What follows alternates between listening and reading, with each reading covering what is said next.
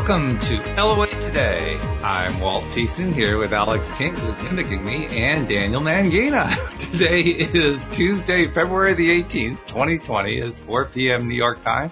Wherever you are in the world, thanks for joining us for another episode of LOA Today, your daily dose of happy. And we are going to be discussing health today. It's almost like it's the wicked stepsister or something, because we always talk about money, we talk about relationships. Health always kind of gets pushed to the back burner, which is really not the smartest thing to do, because without your health, you can't get the money, you can't get the relationships, you can't get the house, you gotta have the health first. Why do we put that last? I don't know. You can get it. You're just not really going to be able to enjoy it all that fully. Not for very long. That's true. All the money. Now I will die in a week because I didn't take care of my health, but I achieved the money. Yeah. So true. So true. Yeah. So we're going to try to reverse that. I think we don't realize our health is in danger until something goes wrong. But that's life. We don't realize anything's in danger until it goes wrong. That's what I mean, though. But it's like, you're just skipping along, minding your business, hopping down the street, and then all of a sudden your knee gives out, and you're like, yeah. Like, and you're like, I should see a doctor. Yeah. But there are preventative measures to get around that. You know what I mean? And but we don't take those. I've got some, for example, time to be controversial. Okay. But there are those people that do take care of all of this stuff and still get sick. How many people that live the vegan, raw, blah, blah, blah, I just eat ice cube diets and still get cancer? Not to laugh at cancer, but facts. Factually. Mm-hmm. That's because, then there are people that seemingly perfectly healthy. A guy that I've known since childhood passed away tragically less than 2 months ago. Clot on the heart or lung. Nobody knew anything was wrong with him. Left behind a wife and 3 kids. Wow. Apparently nothing wrong. Yeah. For me, it's about honoring the beauty of life in its fullness, but not getting obsessed with taking care of yourself, because even people that get obsessed with taking care of themselves still can get sick. There's people that smoke 20 cigarettes a day and live to 110 years old. People that have never smoked one in their life and die of lung cancer. It happens. Facts.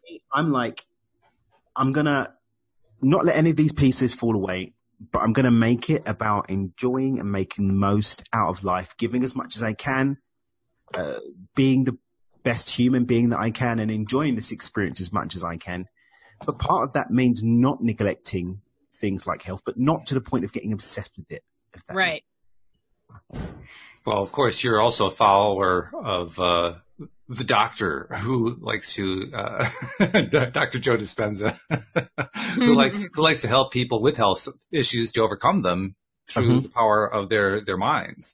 Yeah. And we also have the evidence of Abraham Hicks' teachings, which is that whatever your predominant thought process is, that's what you're going to draw into your life. And in fact, they go a step further, saying something that I can't remember hearing from any other teacher, that may still be there someplace that I just don't remember, but it seems like it's unique to them, which is they claim we always choose what we're going to be doing in life in terms of health and everything else, and when we're going to die. I mean, they believe that we are the ones who determine all that, and that's what they teach. So I got to ask you guys, do you buy into that?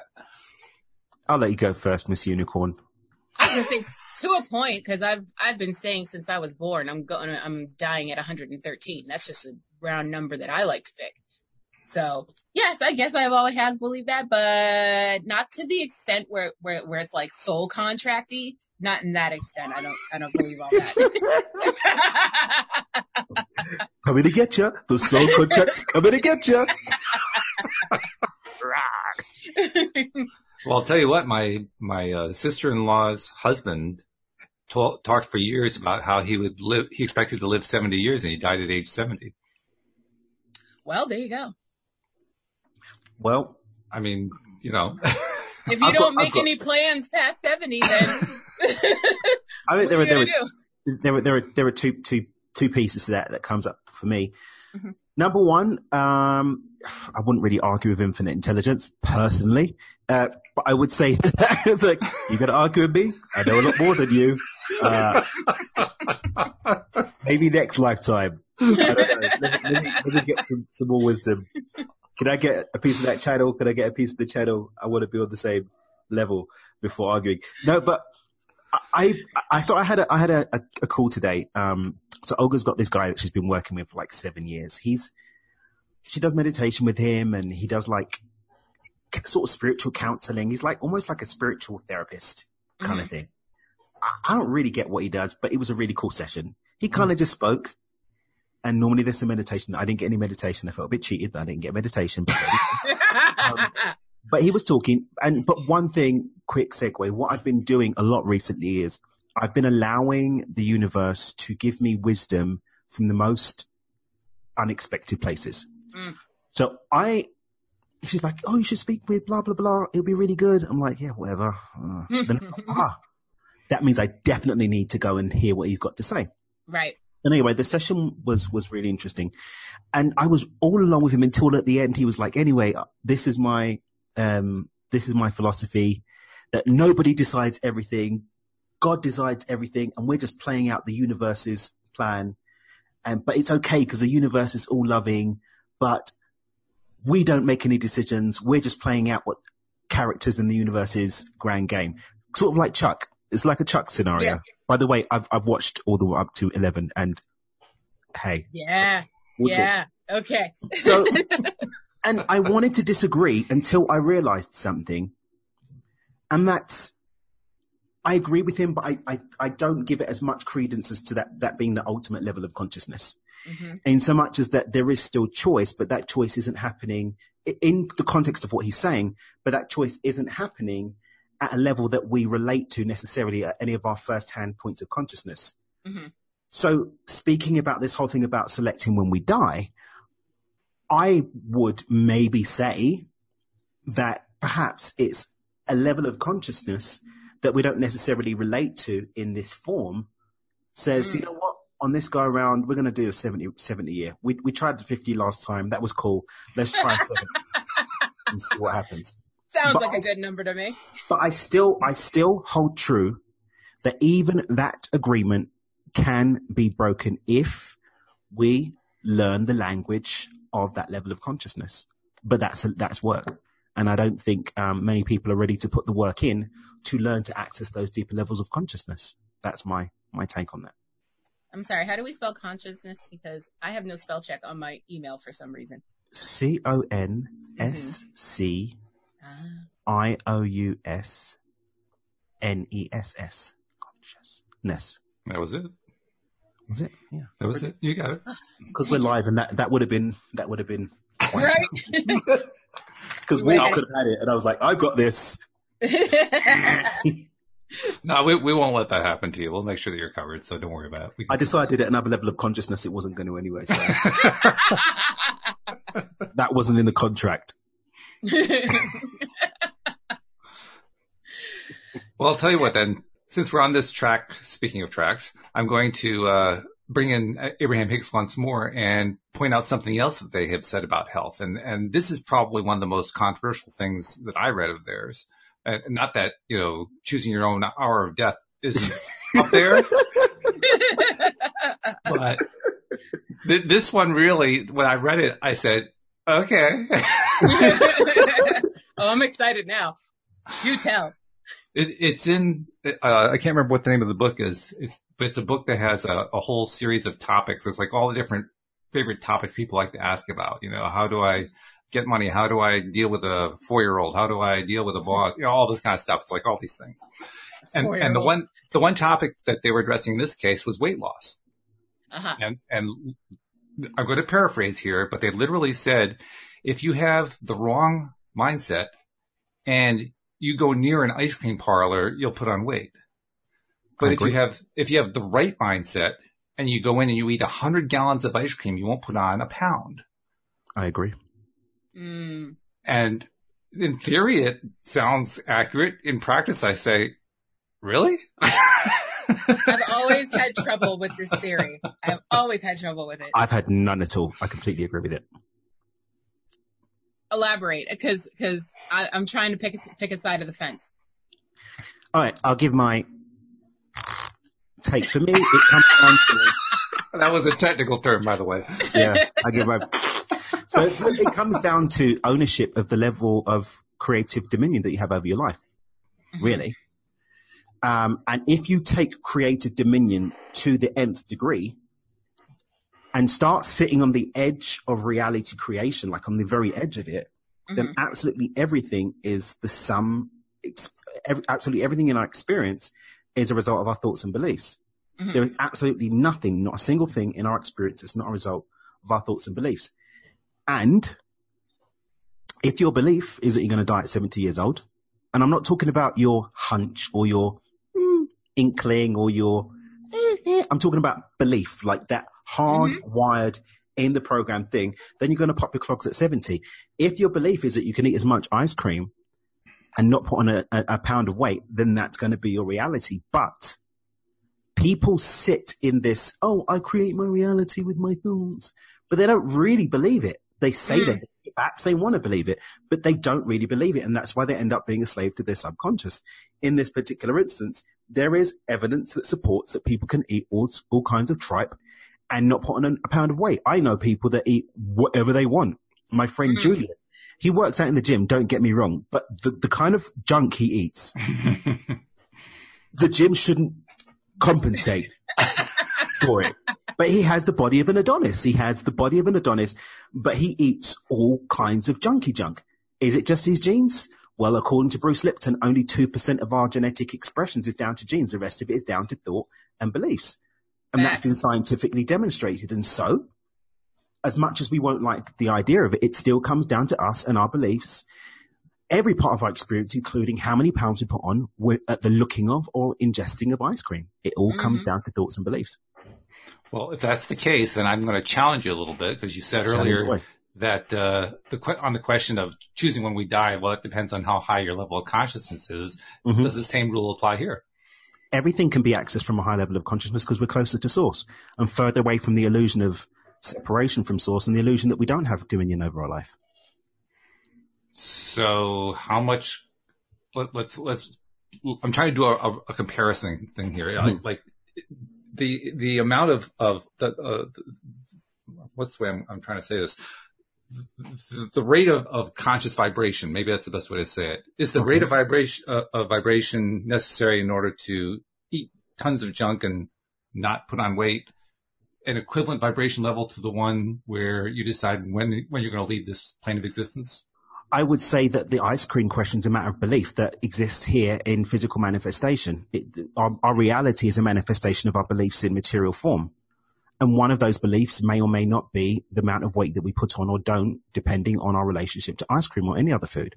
The same way that two people will have someone will have a poisonous plant, but because they've got no concept of the plant being poisonous, the placebo effect kicks in and they literally have no response to the poison.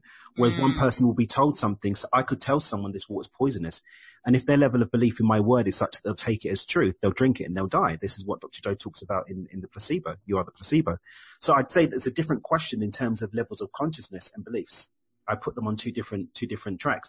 However, if we step into high levels of consciousness, we have more dominion over our ability to change our beliefs, because we're further away from where it's happening and higher up in the track. It's like when I talk about the flow funnel, our emotional state can dictate our thoughts, and our thoughts can dictate our world. Emotional state is further and further away from the material plane, further and further away from this dense level of consciousness, and you start to move up, and then you can move into superconscious and above when you start connecting to source and all that really groovy stuff. So if we want to change the belief, we can you don't necessarily need to jump into high levels of consciousness. There are mind hacks. There is stuff like theta brainwave access that you can use. You can be hypnotized into things. You can be given deep impressions at an other than conscious level that shift the belief system and therefore shift your relationship to things. It's like people that have an addiction. They had a belief that they had to do something. Work was done to shift that belief, and therefore they no longer were a slave to that impulse. the choice stepped up again. I have to say, you really ducked that question beautifully. I mean, that was just, that was so well done. Oh my Did God. I duck the question? No, the closest you came to actually answering it was saying, well, it's on two different tracks. Okay, well, tell us about what makes those tracks so different, because from where I'm sitting, they seem pretty similar to me, so. I agree. I have to co-sign. Did I duck the question? I think you started to answer it and then went off on a tangent. I went on a tangent. A tangent. It's a Daniel tangent. Yes. I love it. Okay, that needs the hashtag. All right. Yes, definitely. Hold on. Beliefs are here. Levels of consciousness are here. I don't know if the yellow box is on me, but beliefs are here. Levels of consciousness are here. So we've got one on the left, one on the right. Our belief systems can be shifted at any level of consciousness, depending on our attachment to them. If I have a belief system that's not that deeply ingrained, then I can access at beta and I can just make the choice to change it.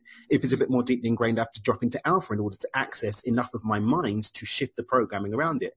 Maybe I need to go into beta, or maybe I need to go into delta and do like deep work, or maybe I need to get beyond the mind and move into energy play and use spiritual work in order to clear that belief system. So that's the belief system thing for me. Mm-hmm. Changing the relationship to ice cream is about changing the belief. And that can be done at any level of consciousness, depending on your attachment to it.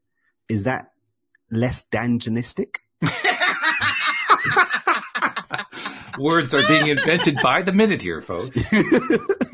Is it less dangentistic? Is it? Or is it, has it still been ducked? Well, no, it wasn't. It's no longer tangential. It is more. I can't today. Let's just describe it as abstruse, because that's a really good word that nobody knows. Abstruse. Okay. I love it. Got ya. Oh my. That's my word of the day. I really didn't think I ducked that. I thought I'd hit it. No, you started to, and then you were like, and then you just forgot about ice cream. That's what happened. I forgot about ice cream. Yes. Yeah, how could you forget about ice cream? I don't know, but I did. I don't know what that was. Oh, that was a horrible accent. That was just dangerous. Dangerously bad. Just as that was. See, oh my God. I don't know about you, Alex. I think Dan has actually gotten the gig here and how the gig works, because when the conversation, we aren't sure where to go with it, we go into humor, and it works every time. Every time. Well, Jeffrey has a question. He has actually a few, and he's raised some points too. Yes, which are he has. Pretty interesting points. You want to go through them? Yeah, sure. First he said physical health, mental health. When we were deciding that the topic was health, he said physical health, mental health, emotional health, or spiritual health. I think the answer to that is yes. Yes, all of the above. Yes. Mm-hmm. All of the things. There is a great book, The Body Keeps the Score by Vessel van Sir Kolk. Okay. All right. Thank you for the reference. I've never heard of this book. Me neither. Oh, a book Dan's never heard of, though. There are many books Dan hasn't heard of. I got schooled a couple of times over the past few days. It's been quite emotional. Emotional?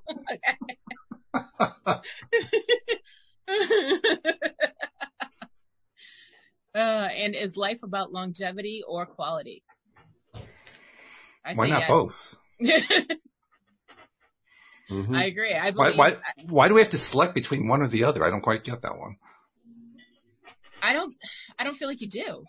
I don't think so either. I don't think like one hinges on the other. Like I don't feel like you have more quality of life because of the longevity and the other way around. And I really believe that longevity and quality are both dependent upon your mindset.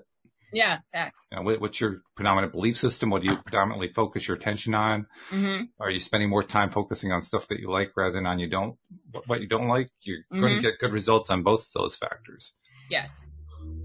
I agree. By the way, I didn't answer my own question earlier, so I'm going to chime in and say, yeah, I believe Abraham Hicks is right. I think we do pick the time of our death.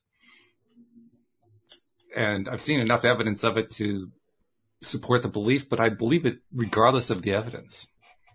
Ooh. That's a big deal. I think we need some more of that then, Mr. Walt. You can't just waltz in and say, I agree. No, I want more of it too, to be honest, because it's a level of confidence I'm looking for in a wide range of my beliefs. But that belief, as soon as I heard Abraham say that, I said, yeah, it just resonated perfectly. You were in your knowing around it.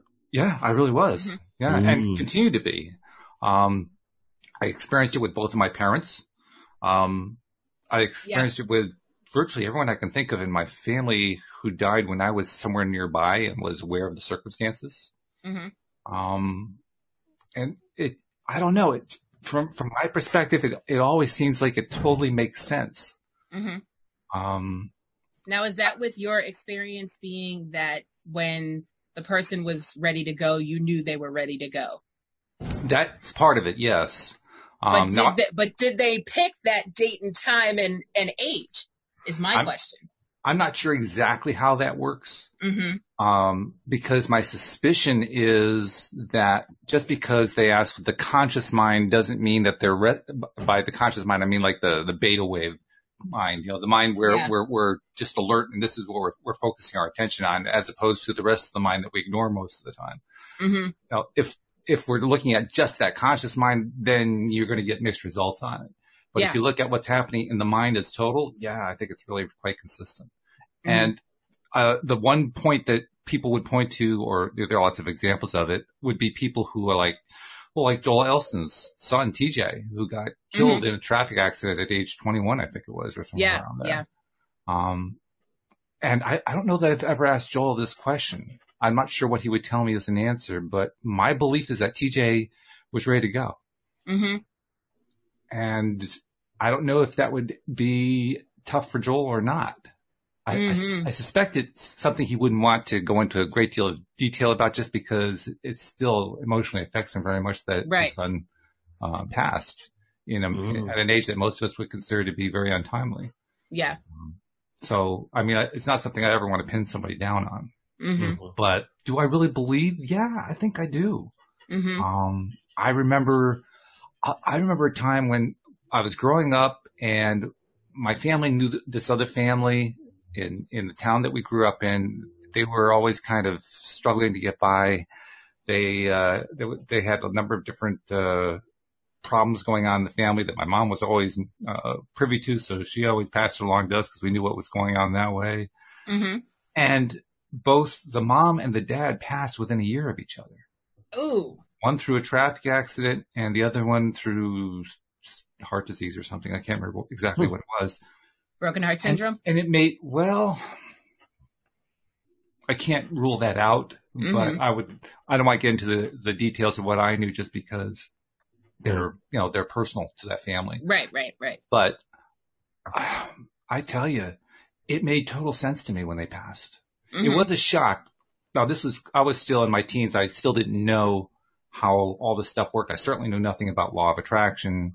I certainly I had no belief in any kind of spirituality at that point. This was shortly after I had given up on Christianity, and at that point there was nothing else. So I was agnostic, atheist, or whatever you could get me on at that moment. But no, I mean, even in that condition, it just, yes, it was a shock, but on the other hand, it made total sense. It just fit. It just fit. And I couldn't possibly have explained that. I still couldn't possibly explain that, other than using the terminology we use today that, that's what their conscious mind was focused on getting to. But I felt that with every death that I can think of among people that I knew.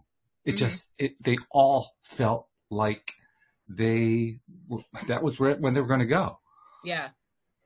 I can't ever recall any death that I've experienced indirectly through friends, family, that kind of thing, where I didn't find that to be true. So that's why when I hear Abraham say that, I say, well, yeah. I mean, how else is it? Sounds like you tuned in, Mr. Walk, to be honest. On that one? Yeah, I think I am. Because, I mean, a personal experience we've had when, people have wanted healing for other people. And there's sometimes I just really don't feel that the person wants to be healed. And I've had that on a couple of occasions. And there's been times when it's people that I don't really know that well. And they're like, oh, I want to put my this or my that up for healing, you know. Mm-hmm. They're on their deathbed and all this kind of stuff. And there's been times when I'm like, yep, I'm on, let's go and do it. And there's been times I'm like, yeah, I don't really feel that this one's that. And I think that comes down to sovereignty. And even like when William Bankston, I don't know if you've ever heard of William Bankston's work. A friend of mine put me onto his stuff. It's really, really good stuff, like really, really good stuff. And when he talks about healing and healing for others, and he says, you know, it's not really always the right thing to do. And in fact, he specifically says not to use his techniques for healing on someone that you haven't got their express permission from. I like that. Very good. And not even, firm believer in that. Not even like you've got like, hey, so I can heal you. Want to be healed? Want to be healed? Want to get some healing? Want it? Like, no, it's like, you know, generally that they desire the healing. Mm-hmm. And it's been happened. I remember there was this one particular woman in the Dr. Joe community that had cancer for as long as I've been in the community. And, she was doing well for a very long time. And I don't remember the specifics. I think then she moved from homeopathic into going doing chemo and stuff. Don't quote me on the details, but you know, she passed, but she seemed to be really at peace with that. And a lot of people, oh my God, and blah, blah, blah. And she was just like, yeah, I've done this right. I'm ready for the next one. Right. You know? Right. And I think this comes back down to the dungeon earlier on levels of consciousness, right? And the fact that I think sometimes we may not even be consciously aware of the source of our own desires in that respect. It could just come from somewhere else within us. It's like, yeah, I just don't really feel like fighting this one. It just doesn't feel like the battle for me. It just feels like I can let this one go and be okay with that. Mm-hmm. And we could say that we're then being a slave to a high level of consciousness, or we could say that we've been informed and we can make the choice about what to do with that. Mm-hmm. But it does come down to choice. And I think, yeah, well, like sometimes people just choose it. I'm all right with that. And sometimes it comes from a place that they might not even know where it's coming from. They might not even know.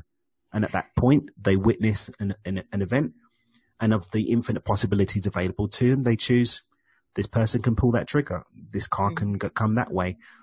This, whatever, you know, I'm just such a firm believer in our autonomy, in what we experience based on what we call in the moment, not always consciously, but those seismic choices in terms of, right, this is going to be the end of this ride. I just don't think that one's one that's ever from any level of consciousness taken lightly. I think you're probably right about that. I don't think it's ever taken lightly under any circumstance. I don't want to do the whole program on death because I really want to get back to the health topic. But I want to ask one more question about death before we move on. And that is Abraham Hicks once again claiming that first of all, they don't like to call it death. They like to call it croaking because they want to be as disrespectful to it as possible. They want to take away the huge amount of sting we apply to it in our anticipation of it. And they say that when you die, you basically just get up and get off the stage. And that's pretty much all there is to it. Yeah. And so my question is, do you agree? Well, yeah. I didn't have as much to think about or as much opinion on this until I saw Bruce Lipton I'm in Mexico City now, incidentally, here in Mexico City a couple of years ago.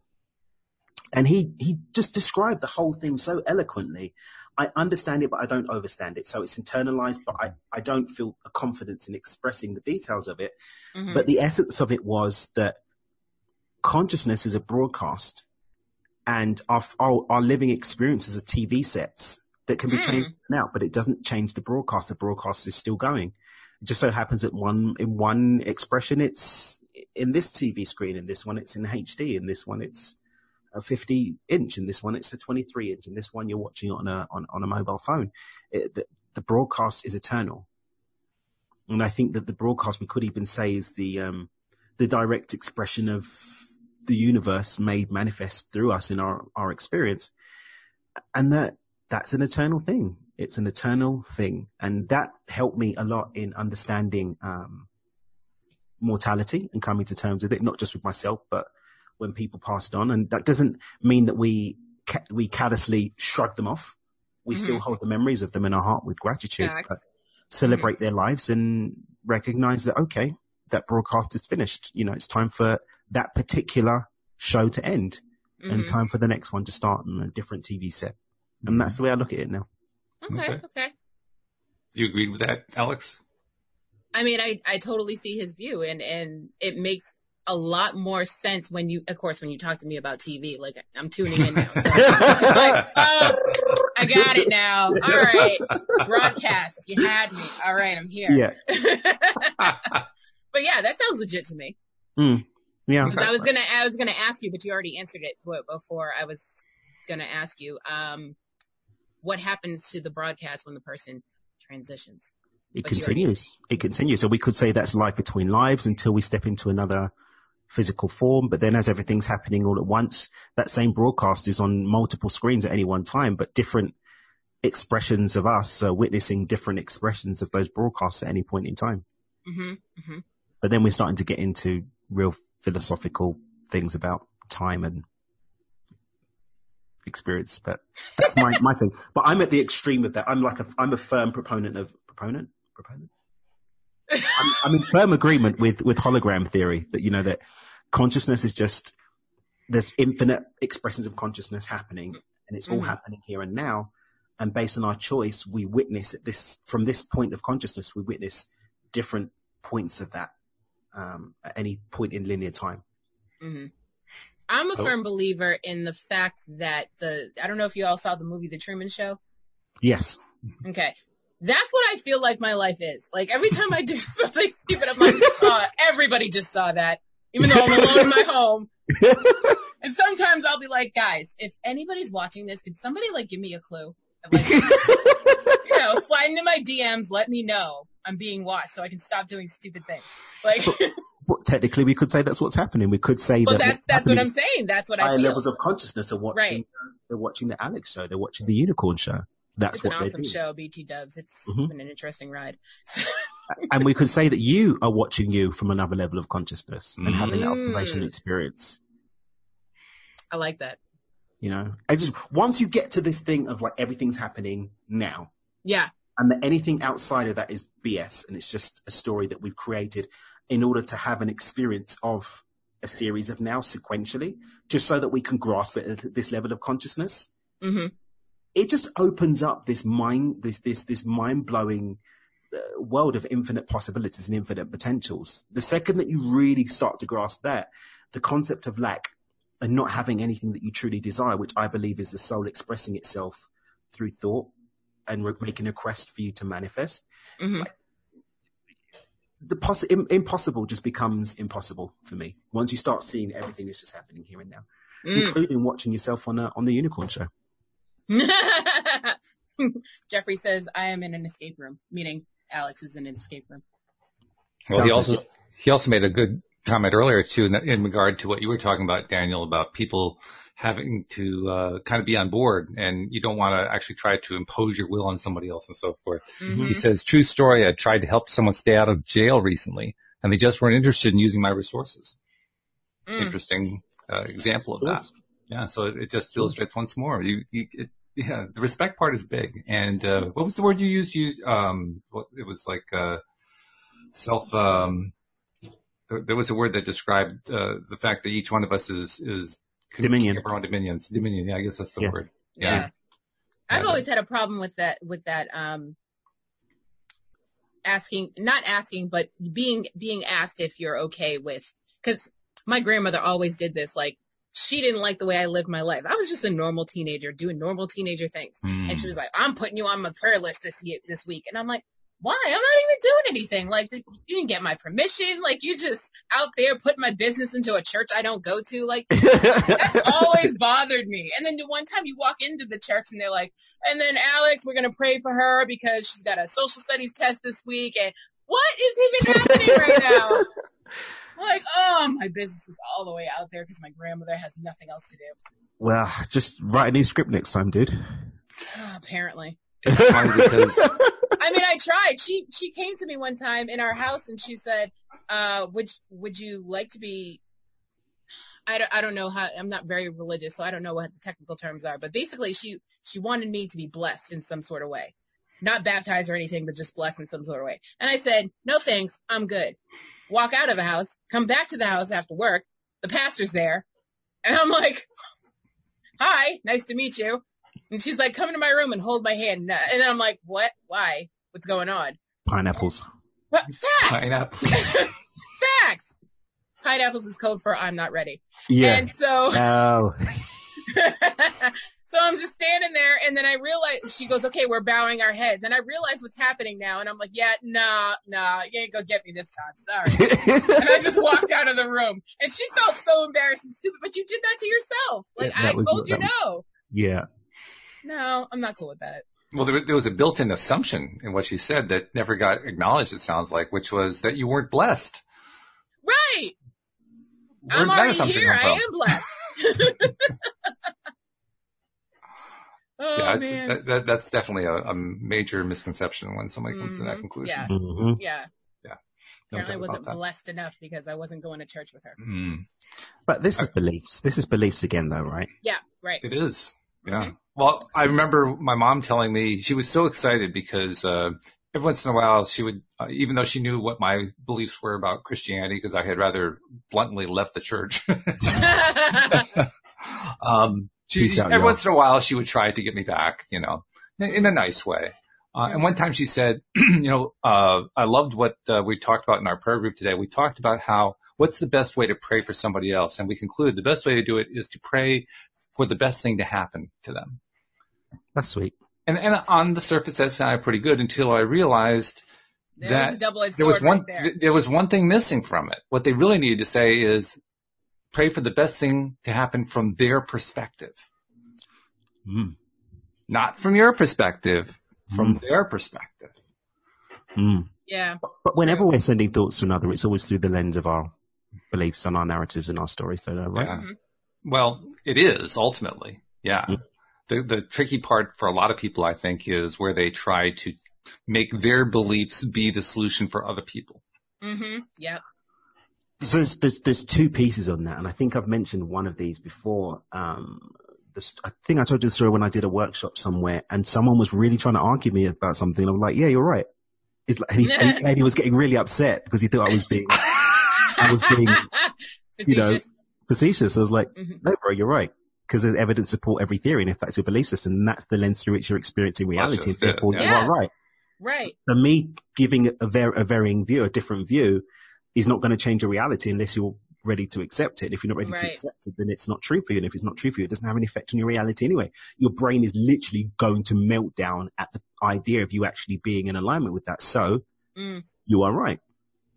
He's probably not used to hearing that a lot, so that's why he was getting so upset. Yeah. Maybe he just wanted to, maybe there was a crossover, and we're talking about that earlier. I was talking to Olga about that earlier, actually, this whole crossover of our stories and how sometimes, and I had this with someone's,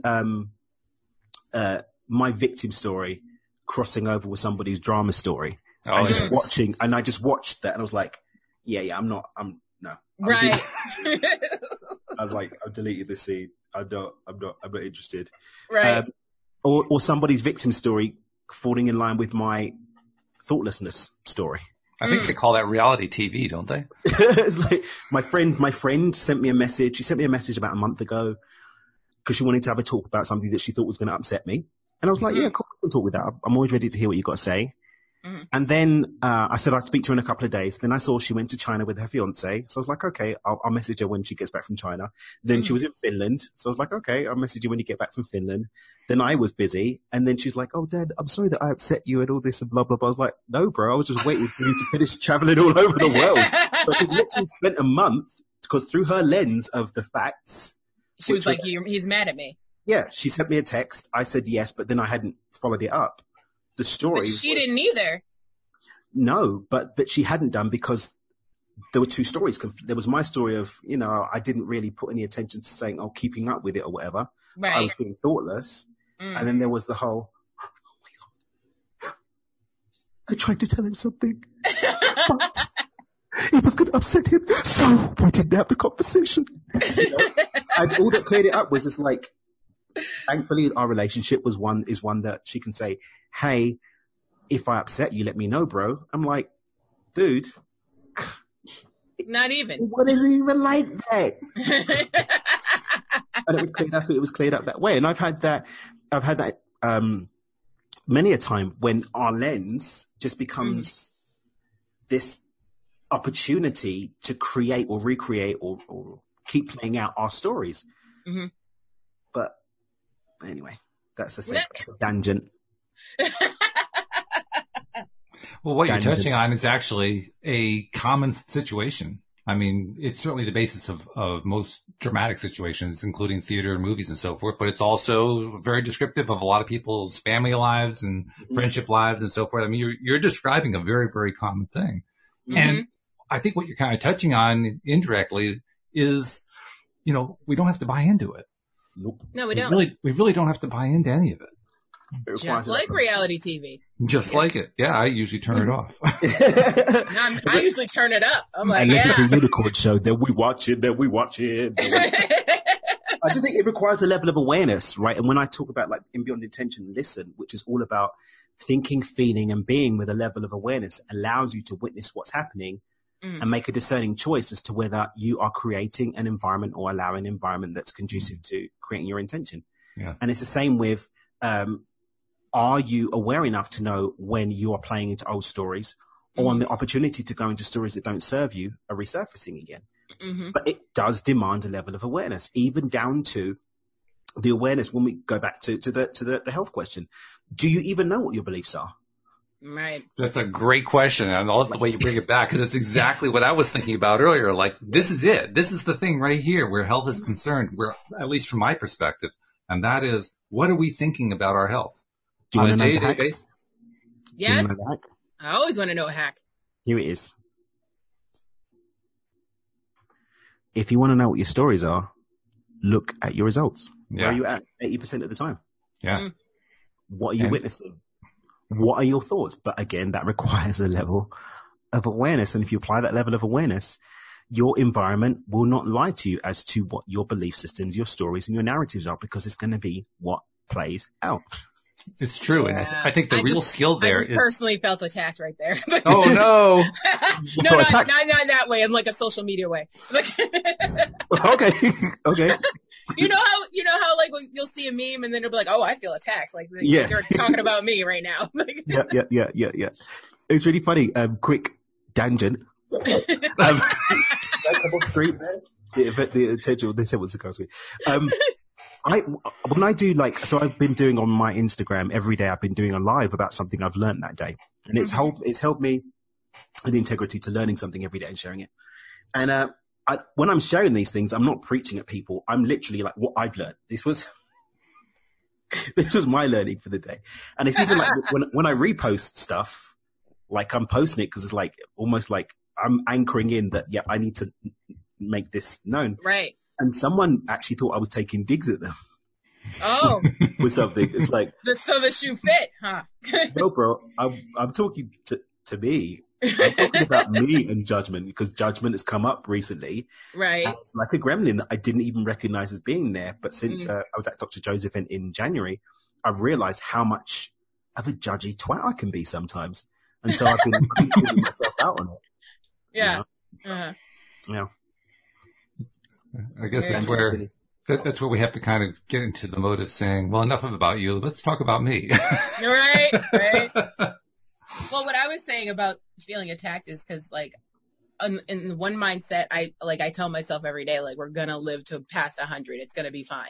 In the same sense, I'm constantly in the hospital or at the doctor's office. So it's like when you say, look at where you're at, I'm like, well, F&A, Cotton. If he ain't talking to me right now, he's definitely talking to me. Well, the question becomes, Alex, is that what you want to experience? That's exactly it. Yeah. I mean, how are you going to take that one? It's up to you, really. I don't know, man. Right? Are you enjoying what you're witnessing and pretending you're not creating? Damn. No. That's not mine, by the way. I got it from someone, but I love to use it. Are you enjoying? I had the same thought, but the wording, it was just so profoundly put. Are you enjoying what you're witnessing and pretending that you're not creating? I might have to steal that. Steal on, because I did. And there needs to be a follow-up on that one. Because if the answer is no, what do you want to be thinking and feeling instead? What's the alternative that you would prefer? Because I think my problem that's what I've noticed. We don't do that when we're in in the health situation where, my health isn't going. We don't get into the instant mindset of, well, I know where I want to be instead. Right. It's all about, earlier. Here's what's going on with the health. I mean, I've got this going on, I've got that going on, and I got that other thing going on. In fact, it's one thing after another that's going on. In fact, I can give you a list, an endless litany of things that are going on. That's what how attached are you to the story that there are things going on? Yeah. Because that attachment is going to dictate what level of consciousness you need to step into in order to shift the narrative. Mm-hmm. Because the deeper it's dug in, the deeper you're going to have to dig in. That's the work that people often aren't prepared to do. If they can't say, watch a YouTube video every day for 30 days and the thing, for 3 days nowadays, who bloody keeps up with something for 30 days? If they can't, I can't even keep up a calendar for 30 days. If they can't do it for 3 days or like a 7-day or even like a 5-day challenge and everything miraculously be changed, then they're not interested in it because they're not really interested in digging in and doing the work. So the question becomes, are you enjoying what you're witnessing and pretending you're not creating? And how attached are you to that script? Because guess what? Right here and now, you can change it. Now you can change it. Now you can change it. That's now right. You can change it. But that change is dictated by who you are in the moment, because that next moment that comes after this click is in direct response to who you are in this moment. Because as the law of attraction says, we get more of what we are. But who we are can be changed right here and right now. And you talked earlier about how if you want to know what it is you've been focusing on, look around you, and that's true. The thing is, we can actually become more granular about it in a sense. Because yes, everything that I've got around me is what I've been focusing on for the longest period of time, and I can see how it's accumulated. But I can also see how within the last hour, I was focusing on something that it hadn't yet produced this massive result, but I could see it coming. I could see it developing. I could feel it because I was not liking it, or I was liking it, or I was somewhere in between on it. But I could feel it building. I can feel it. And that to me is the level of awareness we're really going for. Because once we get to that and then start acting on it to either applaud what it is that we're focusing on or to say, no, I don't like that. Here's what I like instead. That's being a master. That's being a master in my opinion. That's mastery. Yeah. Life mastery. Yeah. And I can't say I'm totally there, but it's getting fun to practice it. But if it's getting fun to practice it, then I would argue that you are there. I can't say that I'm honestly there just because there are too many times where I allow the default choice that I don't like to govern. But it's happening less and less. So I like the progress that I'm making, the progress. Fair and enough. that's what I look for is the progress. I don't look for perfection, really. I look for, am I doing better than I did yesterday? Then you've made it, Walt. Own it. I want to celebrate you right now. All right. I want to celebrate Walt. Woohoo! And that's what he desired. Life is perfection as we see it, I feel, is an illusion that we use to buy into to say that something isn't going to happen. Like I say, God did not make things complicated. Man did so that he could say it's impossible. That's good. I like that. It's like, okay, you're on the road? Cool, celebrate. I can't celebrate just yet. Just as soon as I get to the destination, I'm going to celebrate. This is true, yes. And the crazy thing is that celebration, consistently done, will get you to that end result anyway. Because we can't get to the other side unless it's through the celebration of what we are right now. Right. One of the things that I'm finding, now this is kind of deviating from health a little bit, but the same rule can apply to health as well. I've been dealing with, all of our listeners know, I've been dealing for the last 3.5 months with programming issues. And what I'm working on right now today was basically trying to get myself into a better feeling place about what was going wrong. Literally about that, doing a diametric flip, that's like the hardest, pivot to do. I mean, when you're pivoting 180 degrees, that's a big pivot. 20 degrees, 30 degrees, anybody can handle that one. 180, that's where you're really on your game. That's what it's That's where the rubber meets the road. And I like trying to practice those. And I don't always succeed, but I am, once again, I'm improving. I'm succeeding more and more and more and more. And I was doing it today. Today, I literally, I can't say I took the day off because I didn't. I took the day off in the sense that I went back to school on stuff that I already knew to relearn it so that I could stop making mistakes that I shouldn't have been making. Getting back to that groundwork. Yeah. Groundwork. That's right. Laying the foundation. That's it. And I went through a course that they said it's a 300-hour course. I did it in 6. Because a lot of it I already knew. Right. But, the fact is I need to kind of go through it again, just to kind of fill in some gaps like, oh yeah, I wasn't really focused well on that. Here's how I can actually smooth that out in my understanding and so forth. And I know that even though I didn't actually get any work done on the project itself, I just set myself up for tomorrow and Thursday. Well, not so much tomorrow because we're going to be late, but Thursday and Friday being on my game and really getting stuff done on the project. Right. Same thing applies, I think, to health. We've all had our stories about, things that went wrong. We got sick, we got injured, whatever. And those of us who are conscious creators anyway can usually point to something where we got better in some way. We healed ourselves in some way. And the more that we focus on learning to do that, the more that we focus on learning to do that. The more often that it really does. Yeah. So boy, Abraham really is right. It just comes down to one thing. Do you like it or not? If you like it, focus on it. If you don't like it, stop focusing on it. I mean, it's just that simple. Yep. And it's crazy how easy that is. Yeah. It's also crazy how hard it is. Yeah, it is easy, but it's the stories that we tell ourselves about being difficult that make it difficult. And it's our attachment to those stories about why it's difficult that make it difficult. No How kidding. many times can you put difficult in a sentence? Well. 3 or 4 anyway. Challenge accepted. Challenge accepted.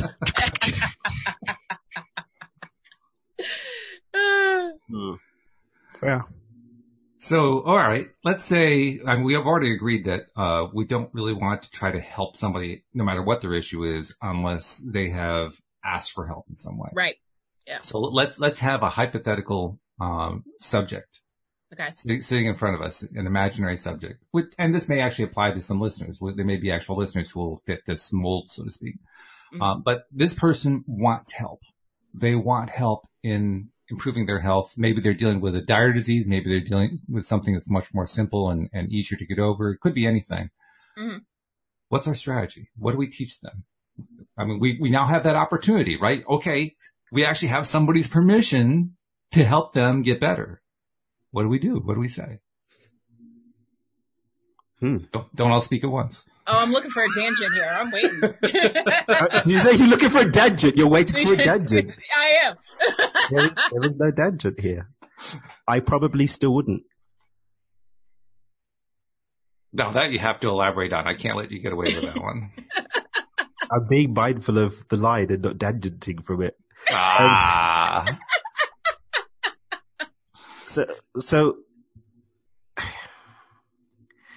So my thing is that everything I experience is a vibrational match for where I'm at right now. So if someone comes into my experience asking for my assistance with healing, then I take that to be a guide, to be an indication there's something within myself that needs to heal. So my focus is not on them. My focus on what part of me is showing up as them as a sign for me to do some work on myself. It's the same like, here's the tangent. It's the same like when I do coaching and when I'm doing my coaching weekends or retreats or when I'm doing workshops or a friend even calls me and says, hey, I've got this challenge. Can you give me some help with it? I'm literally looking at how this represents, how this is a representation of a part of my hologram that's a glitch that doesn't serve me going forward or that doesn't represent what I want to experience. And I do inner work on it. And then once you've identified the root or the source or whatever, and what is the work that you do at that point? So first and foremost, I ask myself if that thing is what I want to experience. And if not, then I write an intention about that, or I create an intention around it and get clear on the emotional state that I choose to be in. I then feel it. I then mentally rehearse it. And then I show up in my life as if that new intention is true. And then it manifests. And that's how I live my life. Okay. That's good. I like that. Okay, Alex, so you got to hear the tangent. Now it's your turn. I would say on a simpler level, I would come with as many resources as I could, but at the same time, knowing in the back of my mind that only that person can help themselves. So you can't really get frustrated or get, out of sorts with them not taking your advice or what have you. Yeah. Yeah, definitely. You don't want to go down that path. Yeah. Like sometimes, like I tell people all the time, some people and some things you just need to let go. Mm. And I have to say, if I have that person hypothetically sitting in front of me, I usually wait for that person to ask me something. Mm-hmm. You know, I don't, even if they say, help me fix this, I don't just start preaching to them or volunteering, well, do this, this, this, and this. Because I know that 99 times out of 100, I'm going to miss anyway. I think for me, I had this egoic thing about having like this savior complex. I really had a really big rescuer complex for a very long time. Whenever someone was telling me a situation, I wasn't just able to just empathize with them. It's like, okay, my autistic computer brain's like, what is the solution? What is the solution? Exactly. And you know, sometimes, and what I've been learning, and this has been really great for me, is just, I'm really sorry to hear that. What can I do to support you as you're going through this? Mm-hmm. And I'll leave it at that. Wow. I haven't even gotten that far. It feels really weird at first, especially there's been times when I've known a solution that could serve, where I can see like my little computer brain goes, oh, that's where the gaps are and that's where the gaps are. Mm-hmm. But it's not always my freaking job. Right. And so I just ask myself, okay, how does that feel hearing that? Do I feel good about it? No, I don't really feel good. Okay, how do I want to feel? I want to feel like this. And then the situation changes or the person falls away or whatever, but it's not my job. It's just a projection. If I'm trying to deal with the projection, I'm dealing with the afterthought instead of the pre-thought. It's like Vadim Zeland says in his work with reality transurfing, our world is a mirror reflecting back to us who we are. Mm-hmm. But so often people are looking at the mirror, trying to change things in the mirror. They're drawing things on the mirror. Right? Instead of just changing at the reflection. What's going on here. Yeah. And that's how I live my life. And so when I see something in the mirror, instead of trying to help the person by drawing on the mirror, I come back to the image that's reflecting in the mirror. Mm-hmm. And in that interim time, being human with a heart, I say, I'm really sorry to hear that. I step into my heart. I get into a genuine place of love for them. And I simply say, you know, I'm sorry to hear that. How can I support you? And I leave it at that. Yeah. Mm-hmm. I just realized there is actually one thing I will volunteer. And even then I won't always volunteer it. But if I've been asked for help and it feels right, I'll volunteer my one favorite question.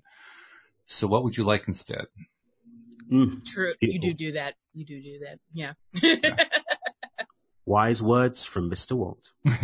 Well, I'm not sure how wise it is. Sometimes I feel like I'm intruding, to be perfectly honest. Sometimes it's just the simplest thing that, you know, resonates deeply with a lot of people. Well, it's now the first thing we overlook. I mean, most of us, when we get into a bad space, particularly with health, it's the first thing we overlook. What do I like instead? What do I prefer instead? We treat it like it's assumed, but we never assume it. Right. The non-assumed assumption. It is. That's exactly I like that one. Yeah. You know, everybody assumes that that's what we assume, but nobody can really state what it is. I've also introduced a filter now, and that is, and it sounds a bit crappy, but it's true. Like I give a test to see if someone's ready to go a bit deeper in terms of exploring something, and this is part and parcel even how I select the people that I work with. I'm very, very selective in who I work with on a one-to-one basis, and I'll either present them a book, whether it's mine or another that supports where they're at, or, you know, a podcast episode or something, some resource, Alex. And if they come back from that and demonstrate, then maybe I will understand that the work of my image changing, not the mirror changing, but my image changing, would be served by deeper relationship with this projection. And that's the only basis on which I work with people now. It's exactly the same thing in terms of the friends I have in my life. You know, friends, family, loved ones, whoever it is. It may seem like I'm being like some hoop master. Here's a hoop. But it's, for me, it's a contract that I've created for me to know who I am supposed to be in relationship with. So co-signing on this week, let me tell you. Co-sign, mamacita. Yeah. I love it. That's great. Hey, we're almost out of time. I want to make sure I get our promo announcements in. So, you know, this is what you get when you listen to the show. You get really in-depth stuff and a lot of fun stuff, a lot of stuff to laugh at. You do truly get your daily dose of happy. So most of you are subscribed. The few of you who are not yet subscribed, we want to encourage you to do so right now. Go to the homepage of our website, loatoday.net. right at the top of the page, you'll see instructions on how to subscribe. Daniel proved it can be done in one click. Sometimes it takes two, but I mean, we're talking clicks here, folks. This is easy. This is not difficult. And once you click, then you get everything for free. So get everything streaming right to your phone. And also you can check us out on YouTube because that's where we live stream. You can actually see Dan when he does his dance in the background, or you can see. No, you caught me. They caught me last week. They caught me last week. But I'm mute now. I'm mute now. This is me muted. So I guess I can't promise you will always see Daniel's dance, but if you tune in and you watch all the shows, you will occasionally see a little mistake slip through. And you'll see Alex's headphones, your unicorn headphones, and you'll see all the rest of us too. So Alex, I always turn it over to you because you explain the YouTube thing better. How do they subscribe on YouTube? Well, you go to YouTube and you search LOA Today podcast videos. And once you've done that, you will see our smiling faces. And down below our smiling faces is a red subscribe button. Hit that red subscribe button. Next to it is a little silver bell. Click that silver bell. Make sure you click all so you will always be notified when we're live. So there's Alex doing her Vanna White or Vanna Black or whatever you want to call it. I love the way you did the thing with the hands in the face. That was really good. Yeah, that was good. I like it. I talk with my hands. I was raised Italian. What do you want me to do? Well, that's all right. You know, hey, it works for you. Keep it. That's good. So we're going to continue on Thursday with Daniel's book, Stepping Beyond Intention. We've done 2 parts. Last week, Alex, we were sad that you weren't there, but we did really in-depth. It was good. And I can hardly wait to see how it's going to go on Thursday. So, you know, you might want to, get a hold of the book and study up because it was pretty in-depth stuff. All right. Or if you want an overview, also, I've just done 3 episodes on the Do It With Dan podcast, so about 10 minutes each, which give an overview of each of the 4 steps as well. All right, there we go. That sounds easy to me.